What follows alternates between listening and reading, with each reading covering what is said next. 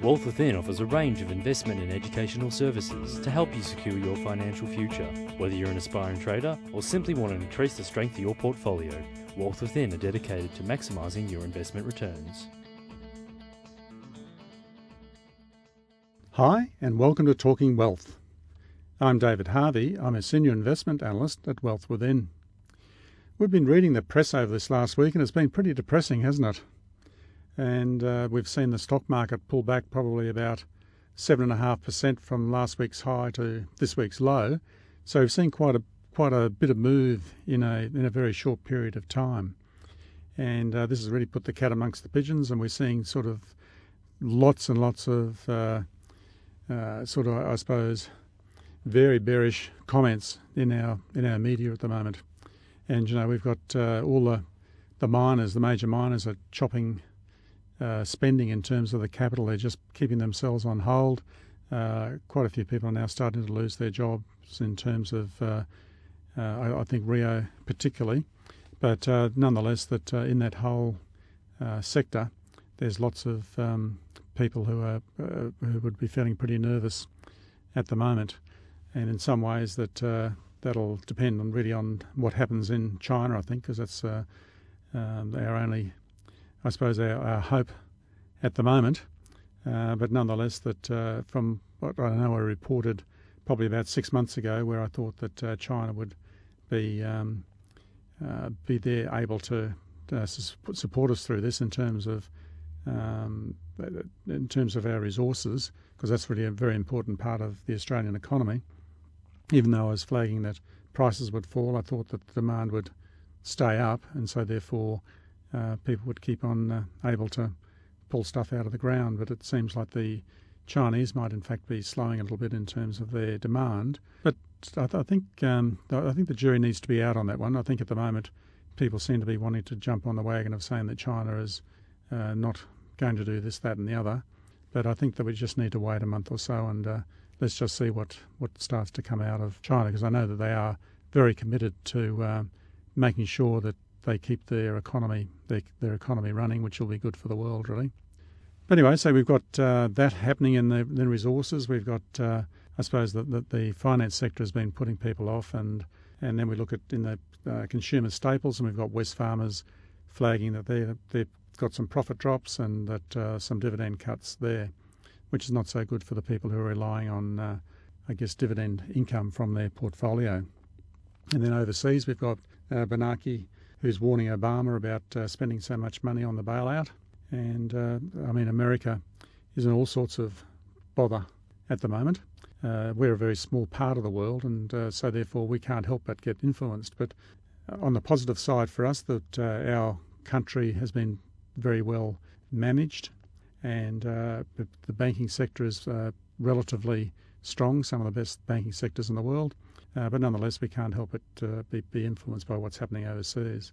So in Europe and United States, I guess we talk about that. United States, they've got, say, I've forgotten now whether it's zero interest rate or pretty close to zero interest rates. So in many ways, they've run out of levers in terms of being able to use interest rates to stimulate their economy. Whereas over here in Australia, if you want to have a look at how we're going, is that we're still sitting at 4.25% as an official interest rate, which is probably one of the higher interest rates in the developed world. And there are reasons for that, because we need to attract overseas funds into our country. But more importantly, from a government point of view, there's still plenty for them to work with to reduce interest rates to stimulate the economy.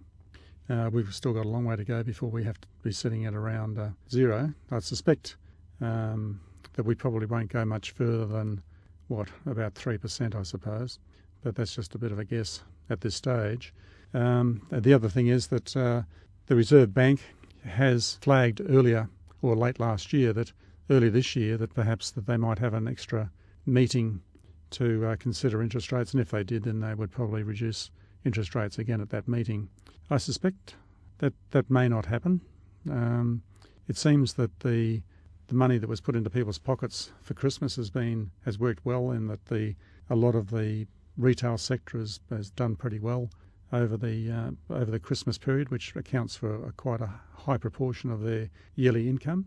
So that sort of helped them out to a degree. So as to whether the Reserve Bank thinks that needs to be a stimulus in January or not, we will see.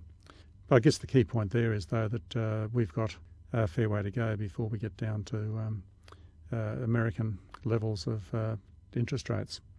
So really, even though things are feeling pretty stressful in some parts of our working community at the moment, that what is most likely to happen is that interest rates will be reduced further. That'll help stimulate the economy.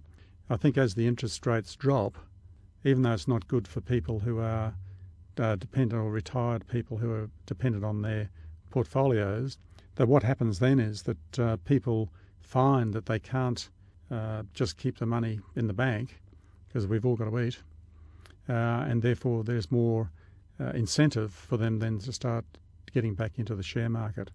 And so that is the way that we see things panning out this year, is that we think that stocks will start to move up again, and hopefully that they'll move up for some, say, 6 months, and that would be a great outcome. At the moment, we're getting pretty excited. We certainly don't think the market has confirmed that it's turned, but boy, there's some really nice signals out there for us.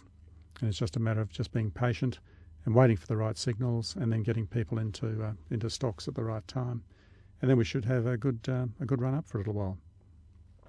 Anyway, I think that's enough for me for this week. Just leave those thoughts with you. I hope you have a great weekend and next week.